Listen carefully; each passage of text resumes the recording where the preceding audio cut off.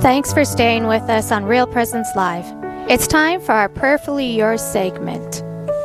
Almost every day we receive prayer requests asking for prayers for those closest to us. We hold these needs close in prayer at Real Presence Radio. We're going to share a few of these prayer requests now and invite all of you who are listening to join in a prayer specifically for the intentions. Here are our intentions for today. Our first intention is for Corey and his friends, his family and his loved ones who are surrounding him, and all those dealing with cancer or health issues.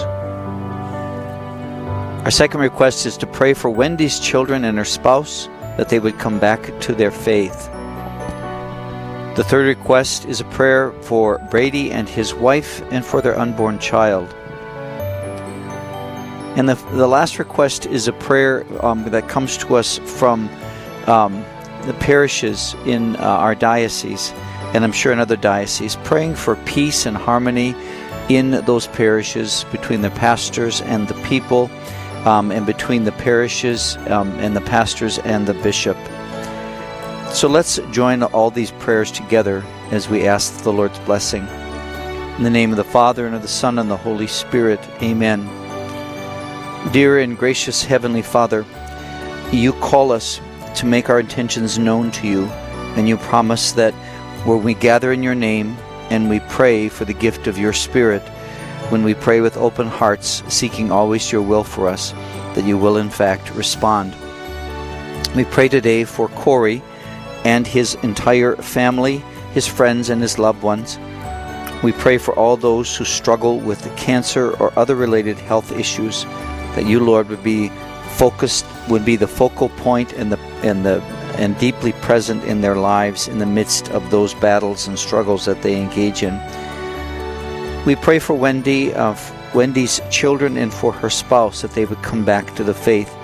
And Lord, I know there's a lot of people listening who are asking not only that you would pray for Wendy's family, but you would pray for all those whose loved ones have drifted away from the church in any way, that through your mercy and love you would draw them back through the care and the concern of those that work with them and minister to them. We pray for Brady and his wife and for their unborn child. Whatever the struggles or the needs, whatever the situation, Lord, we ask you to bless this couple and this beautiful baby that they have cooperated with you in creating. And we pray for all those who are pregnant and expecting children in their lives. And finally, Lord, we pray for peace in all parishes.